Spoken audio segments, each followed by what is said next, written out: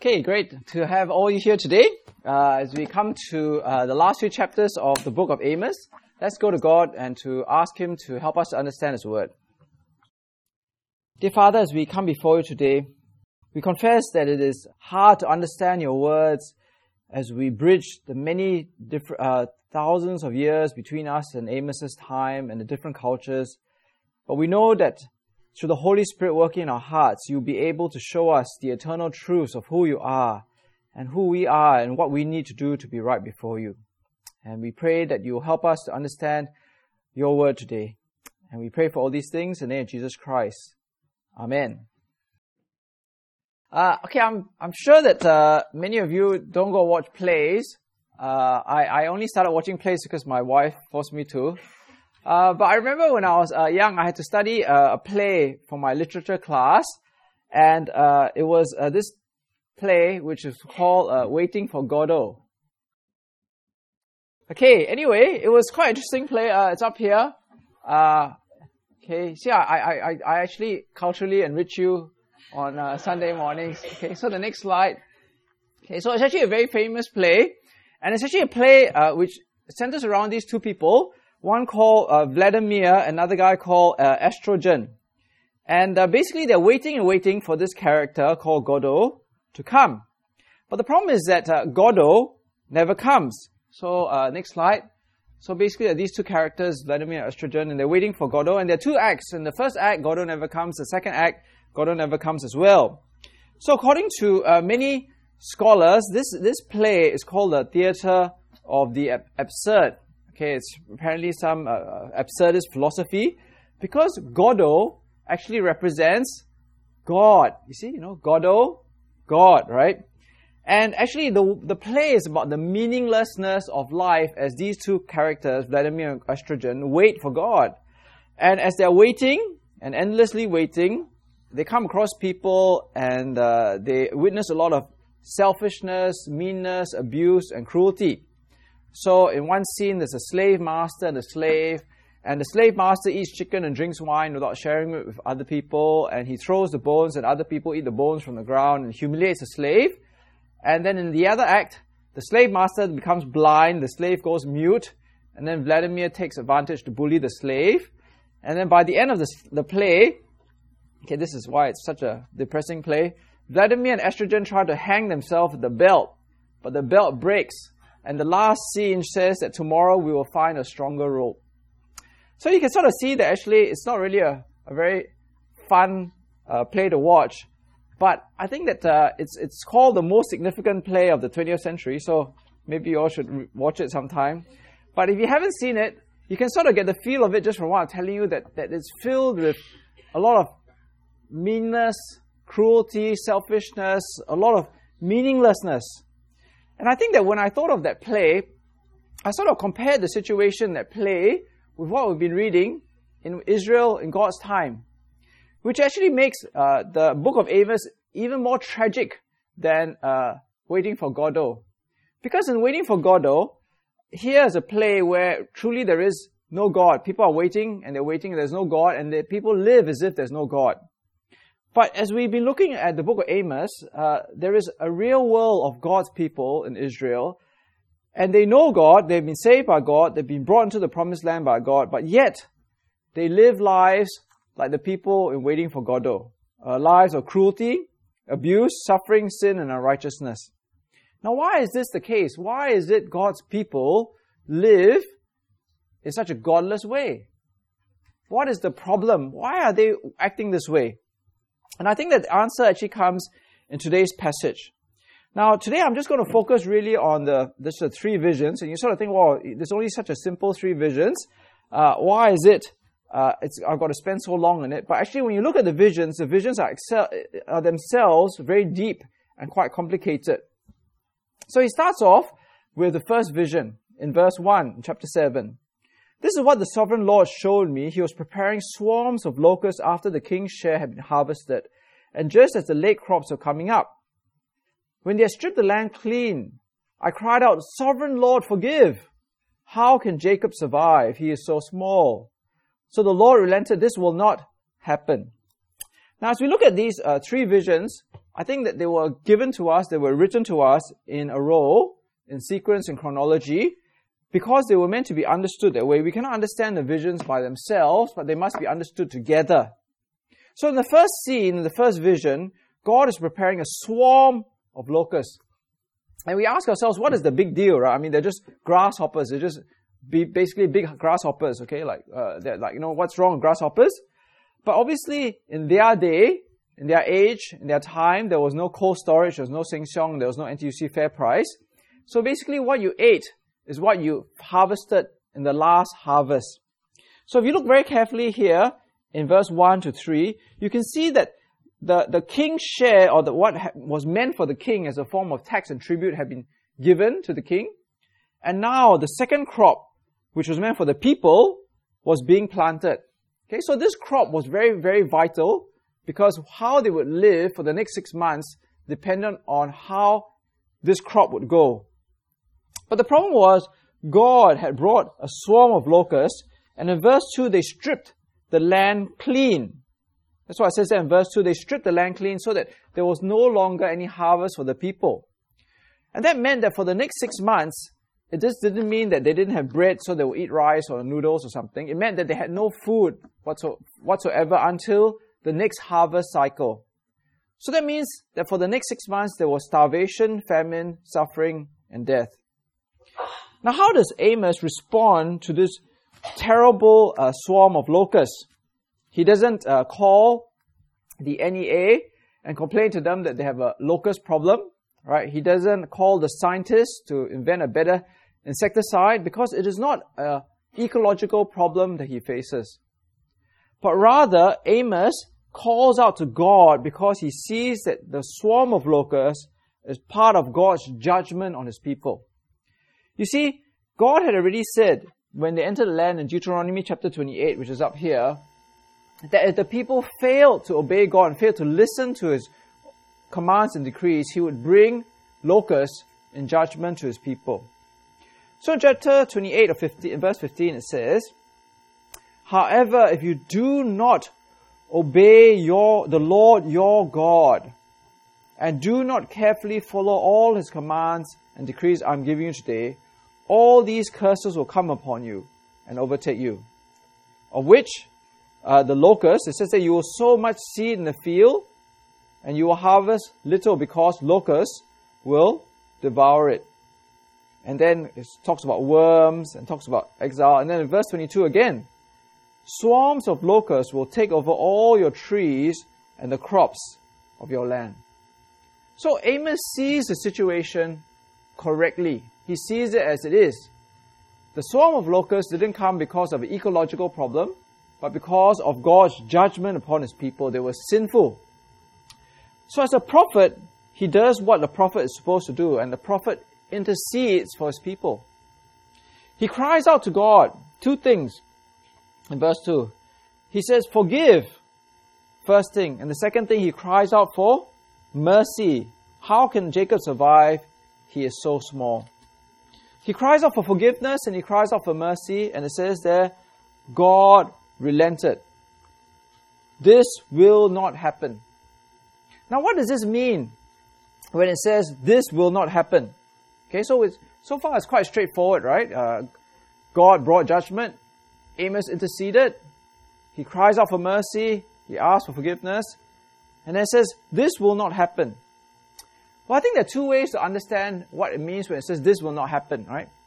So maybe this will not happen in the sense that this whole vision never takes place, right? So he sees the vision, he sees the locusts, he sees the locusts eating the land clean, and God says this will not happen. That means the whole vision never becomes reality. Okay? But some other people feel that when God says this will not happen, it means that the total destruction of God's people through starvation and famine will not happen. Okay, so if you look up here on the slide, I'll sort of help you see the two ways of reading it. And I think that the second way of reading it helps us to understand a bit about what God had expected of his people. Because, in a sense, the vision comes, Amos intercedes, but what did God expect from his people? Well, remember in chapter 4, verse 9, God had said All right, next slide. God has said, many times I struck your gardens and vineyards, I struck them down with blight and mildew. Locusts devoured your fig and olive trees, yet you have not returned to me. All right, so what Amos did was what was expected of the prophet. The prophet is meant to intercede for his people, to pray for his people, to beg for his people, but the people were meant to return back to God in response to his judgment. So Amos, the prophet, does what is expected, but the people didn't do what they were meant to do. They didn't come back to God, they didn't repent, they didn't return to God. That's the first vision. In the second vision, something similar happens. In verse 4 it says, this is what the sovereign Lord showed me. The sovereign Lord was calling for judgment by fire. It dried up the great deep and devoured the land. Then I cried out, Sovereign Lord, I beg you, stop. How can Jacob survive? He is so small. Now, if you look at this vision, and you look at this second vision, there is actually a connection, but we can't see it so well in the English. Okay? And the connection actually is the word devour. So you look very closely, right? It says the fire or the judgment by the fire dried up the deep and devoured the land. It's actually the same word in verse 2 where the locusts had stripped the land clean. So the locusts devoured the land clean, and here the fire devoured the land clean. Again, Amos is horrified and he intercedes for God's people. But there's one big difference, right, between what happens in the first vision and the second vision. In the second vision, there is no cry for forgiveness. Do you notice that? Look at what it says there in verse 5. Amos doesn't ask God to forgive, he just begs God for mercy.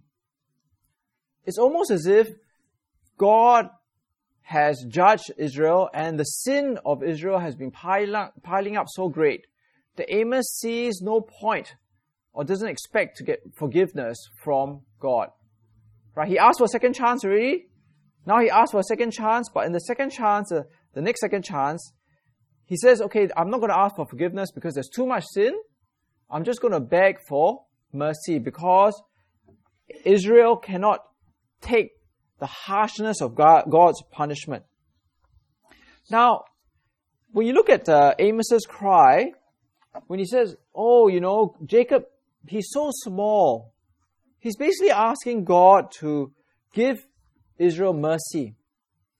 He's basically saying, give compassion and pity on Israel. Don't destroy her totally by this fire, but stop the judgment.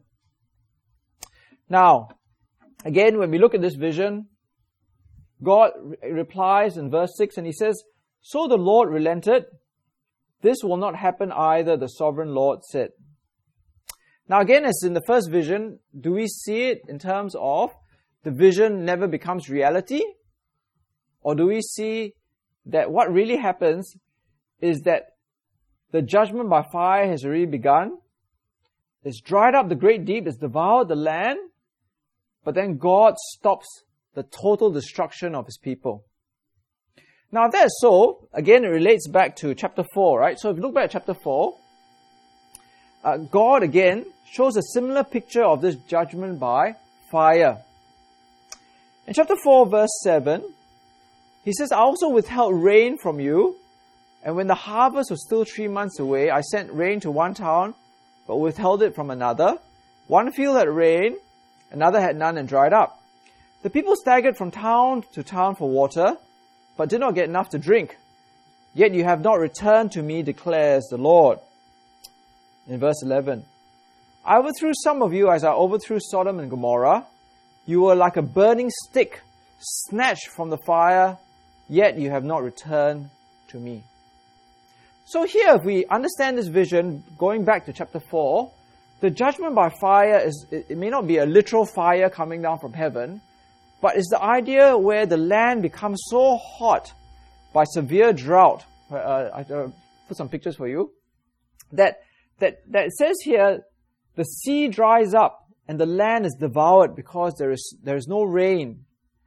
And that's why when you look at the chapter 4 passage where it says, you were like a burning stick snatched from the fire, it shows that progressively this drought gets worse and worse and worse, where there's forest fire and there's actual fires around Israel, that it feels as if there's judgment by fire.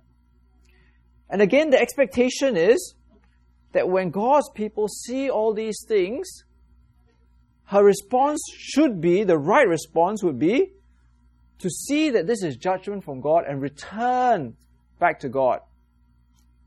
But again, we see the prophet interceding for his people, but we see that God's people do nothing at all. There's no repentance and there's no turning back. Okay, so there's the first vision, there's the second vision. Now the third vision. Verse 9 it reads, "This is what God showed me.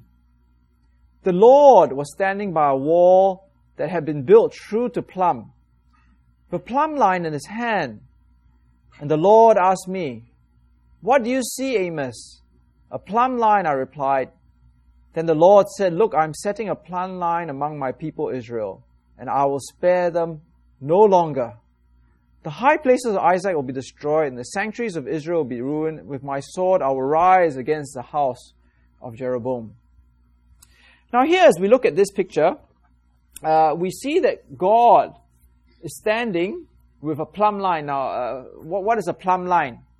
Now, a plumb line is, can't see very well. It's basically an ancient way of measuring the quality or the soundness of a wall. Okay, so the next slide is helpful, more helpful. Okay, so you see this man, basically just a string, and then you have a weighted thing at the bottom, and obviously gravity will hold the string straight. And then you put it next to a wall, and you'll be able to see if the wall is straight or crooked, or whether there's a bulge, or whether there's, the wall is tilted and it's going to fall one way or another. And here, God gives the image that He is holding a plumb line. But the plumb line is against a wall which is no ordinary wall. Because here it says, God is setting a plumb line among my people Israel. So what He's showing is, next slide, is that this is Israel and God is holding a plumb line and He's measuring the soundness of Israel as if she were a wall, to see whether the wall needs to be knocked down and built again. Right, whether to see whether it's really upright, whether it's straight. But as you can see, God says that He will spare them no longer, because the plumb line has shown that God's people in Israel are not straight. The wall is crooked and cannot be saved. And here He says, because they are not straight, because they are unsound, the wall's going to topple, I will spare them no longer, it says. Now, as we compare this last vision, the third vision, with the other two visions, you'll see that once God says, I will spare them no longer, Amos cannot intercede anymore. Amos cannot pray for his people. There is no forgiveness to be prayed for. There is no mercy, because God has said, I will not spare them any longer. So Amos has been like this one-man prayer warrior, right? He's been praying and praying for his people, asking for second chance after second chance after second chance. But now, it seems as if the weight of the sin of God's people is so great that God says that there is no more room for intercession anymore. Because there is no repentance, there is no change, He will not spare them anymore. Judgment and destruction will come among God's people. Now, it's not as if, the next slide, this plumb line is something which God did not tell His people what to expect. See this plumb line, next slide? This plumb line was actually the measure of God's people based on what He had already told them, based on the covenant. Right, in Deuteronomy chapter 4, God had said very clearly, as you enter the land, this is what you need to do, right? This is like the plumb line by which I'm going to measure you by. See, I have taught you decrees and laws as the Lord has commanded me, so that you may follow them in the land you are entering to take possession of it. Observe them carefully. For this will show your wisdom and understanding to the nations who will hear about all these decrees and say, surely this great nation is a wise and understanding people. What other nation is so great as to have their gods near them the way the Lord our God is near us whenever we pray to Him? And what other nation is so great as to have such righteous decrees and laws as this body of laws I am setting before you today? You see, when God measured His people with the plumb line, it wasn't with some invisible plumb line that they were not aware of. It's not something unfair to His people. But this plumb line is something that God's people were aware of. They knew it. When they went to the temple, when they heard the law, they were listening to it. And that's why in verse 9, God destroys the high places, the sanctuaries, and the house of Jeroboam. Because as we've seen, these are the main areas in which God had been offended by His people. In the areas of false worship and idolatry, in the areas of oppression and injustice. Now, as we look at this passage, I think that it really only speaks one clear, resounding message to us, and it's a great warning. Now, I know in the Bible study there are these side questions which I sort of give you, and I think some people talk about it in some of the commentaries, but this is not about the power of intercessory prayer, right? That's not what this passage is about. It's not about encouraging us to pray like Amos, although there's a place for praying like Amos. It's not about discussing philosophically whether when God sends tragedy or disaster, whether He is warning us because we're not living rightly. There's a place for that, but that's not what the main message is here. The main message is of repentance. The main message is God's people could not be saved any longer because they would not repent. Amos bought them time. When he prayed for them, he stalled judgment. He gave them second chance, after second chance, after second chance. But up to a point, there were no more second chances for God's people. And I think that is a really, really important lesson for us today. If we just learn that one lesson, I'm happy, right? That we cannot presume on God's patience. That God will not be patient with us forever and ever and ever if we choose to turn away from Him and we choose not to repent. We cannot presume on God's patience. So if you're here today and you have not put your trust in Jesus Christ, then I think that's a lesson for you as well, that today you really need to hear that God will not be patient with you forever and ever and ever and ever. See, I know of many people who I've tried to share the gospel of Jesus Christ with, and they maybe they know about the Bible, they've come to a talk, maybe they've come to Christian Explore, they've done a Bible study, maybe they've just had a conversation. And they will say, okay, I don't want to become a Christian. But it's not an intellectual issue. It is a repentance issue.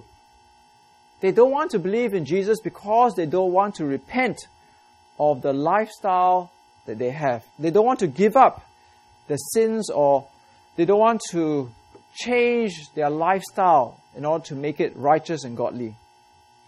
So I'm sure that some of you have the experience where some people will say, oh, I will become a Christian when I get older, after I've managed to have some fun in my life. And by the word fun, they mean do sinful things.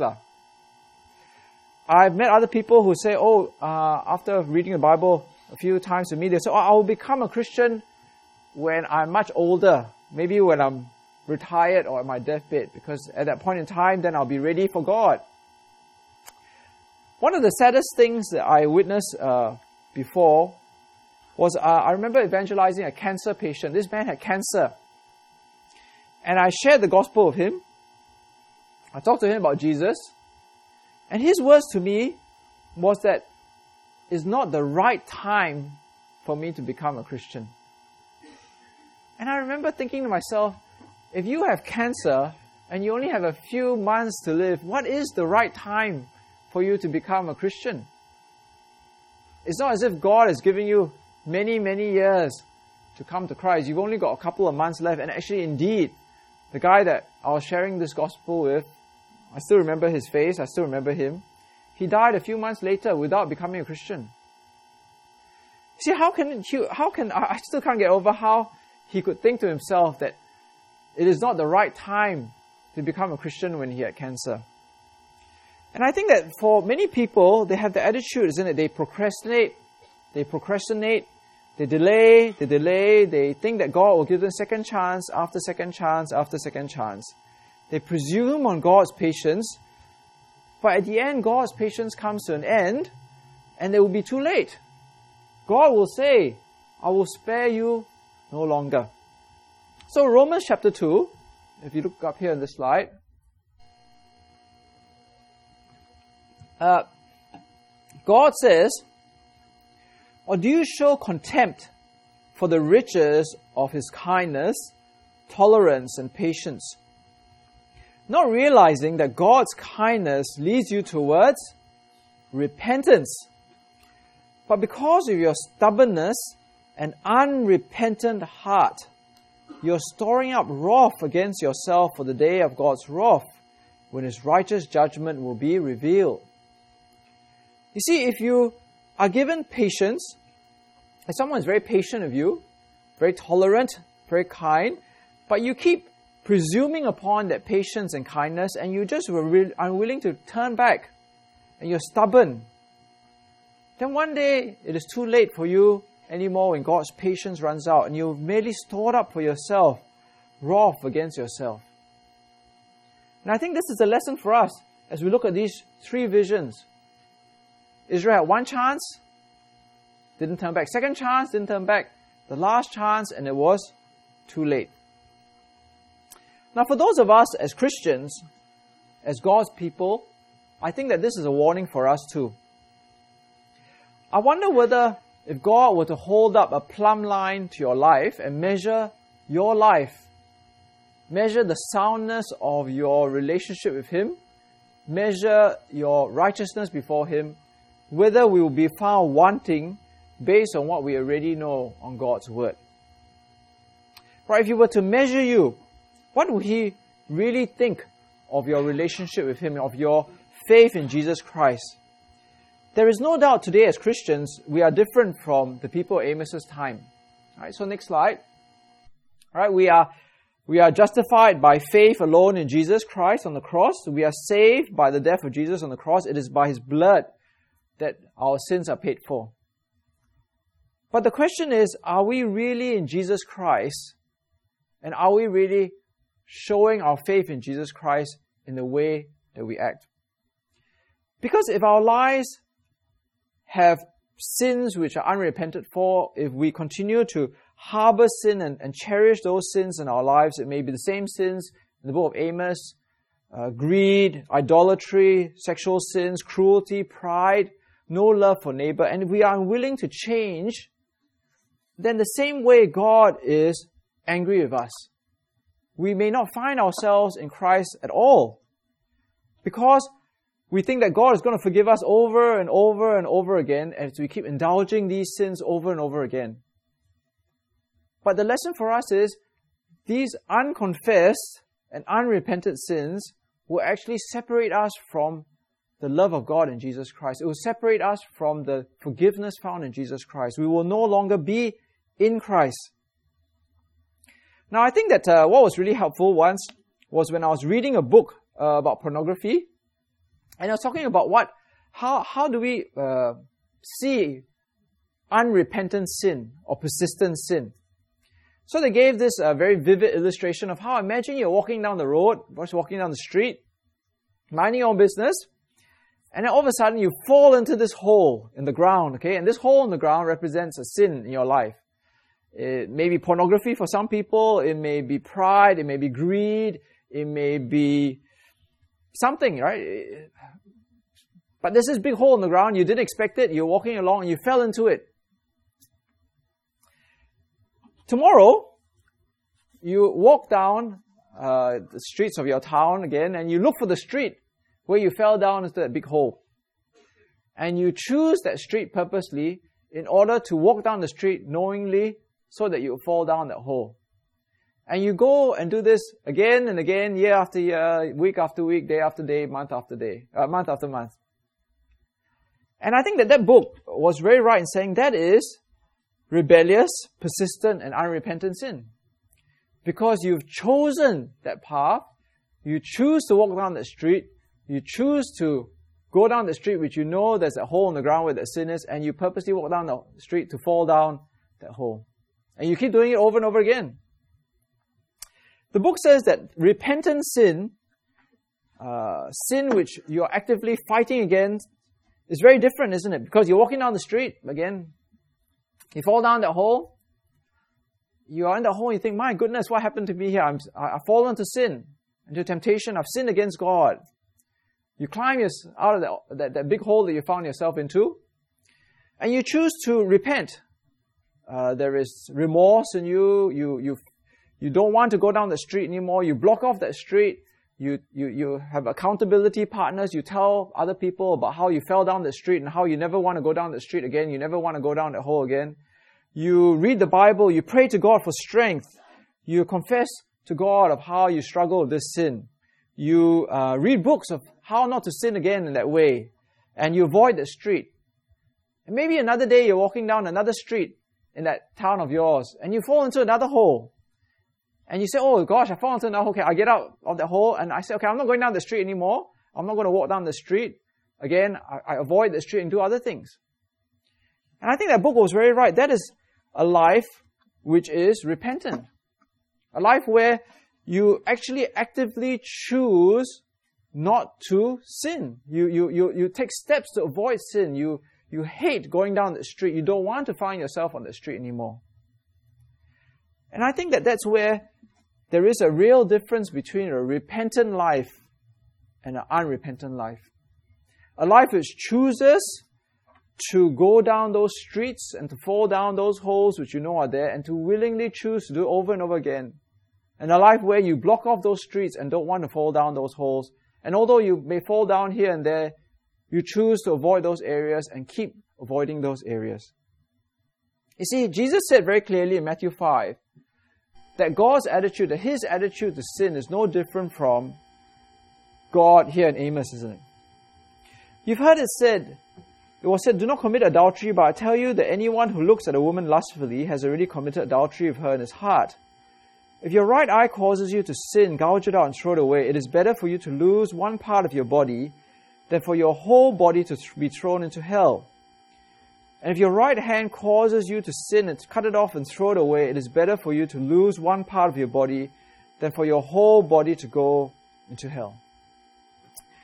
Now, I think we must understand here that the attitude of Jesus and the attitude of Amos is the same, isn't it? Both of them see the absolute horror of God's judgment. Right? That both Amos and Jesus both say, look, sin and judgment and hell are just such terrible, terrible things. I mean, that's why Amos intercedes over and over again for his people, because he doesn't want that future for them. Because God is a patient God, God is a loving God, and God is a merciful God. But God is also a God of pure holiness. He's also a God of justice. And there comes a point in time where once you sin beyond a certain point, there will be no point of return for you. Because you choose not to come back to you. Not to come back to God and not to repent to Him. You've stored up for yourselves treasure in this world. You've chosen all these sins against your relationship with God. And as a result, you can't come back to Him anymore. Now, in conclusion, the reason why I thought of this play, Waiting for Godot, was because, the next slide, to me, it was such a play of meaninglessness and tragedy and sin and unrighteousness in this world where there is no God. And as you can see in one of the clips I got, because it's a play, everything is very visual, right? That's what plays are like, right? You see the sinfulness of people, everything out in the open. So here is a scene where there's a slave master, the slave and everything, right? But obviously when we live in this world, we are very good at hiding our true motives, our heart, and what's really in our mind. I mean, we don't go out and live like in a play where we show everybody everything, right? Now, the sad thing is, in Waiting for Godot, they really live where there is life with no God. But the problem for us is, we can live in a world where we pretend there's a God, but inside of our hearts, we live as if there is no God. We live as if we are like in the play Waiting for Godot. And the reason why we live that way is because we live in sin and rebellion, and we think that God will keep forgiving us over and over and over again. But as we can see here in this passage, there comes a point in time where God's patience is over with. There is no more patience left for you. As we looked in the book of Hebrews, at a certain point, there's no sacrifice for sin left for you. So my prayer for you, and my hope for all of us here, is that if you are in that position, I don't know who is in that position, if you find yourself indulging in sin over and over and over again, if you're unrepentant about your sin, then you need to come back, because you are in a very, very dangerous place. If you do not yet know Jesus and you think that there is always tomorrow or next year or 10 years' time before you become a Christian, and again, the warning for you is God's patience is actually calling you towards repentance and calling you back to Him. Do not presume on God's patience, because there may be a point in time where God's patience runs out and there is no more time for repentance for you. So let's go to God now and really help us to learn that lesson, that God is a patient God, but that patience has limits, and that truly we need to turn back to Him in repentance and to put our faith fully in Jesus Christ. Let's bow our heads in prayer. Dear Father, as we come before you today, we thank you for these simple 3 visions that you gave to Amos. We pray that we may respond differently than your people in Amos's time. That if given a second chance and another chance and another chance, we will not sin persistently, that we will not sin rebelliously, but that we will repent of our sin. We will take every effort to change, to turn back, to allow the Holy Spirit given to us by Jesus to shape our lives, to make Jesus as Lord of our lives. Dear Father, help us to see that you are a patient God, that you are a merciful God, that you are a gracious God. But your patience has limits, dear Father. Help us to see that if we continue to sin persistently and rebelliously, though no one can see, yet you have a plumb line that measures our hearts. And that if that plumb line finds us wanting and outside of Jesus Christ, we will face eternal judgment in hell. Help us therefore to take warning and to take heed, and to never persistently turn away from you or to sin against you, but to always seek your righteousness in everything we do. And dear Father, if there are some of us here who have yet to acknowledge Jesus totally as our Lord and our Savior, dear Father, continue to have mercy on them, but to help them to see that they need to turn back to you as soon as possible, for your patience may also come to an end with them. And we pray for all these things in the name of Jesus Christ. Amen.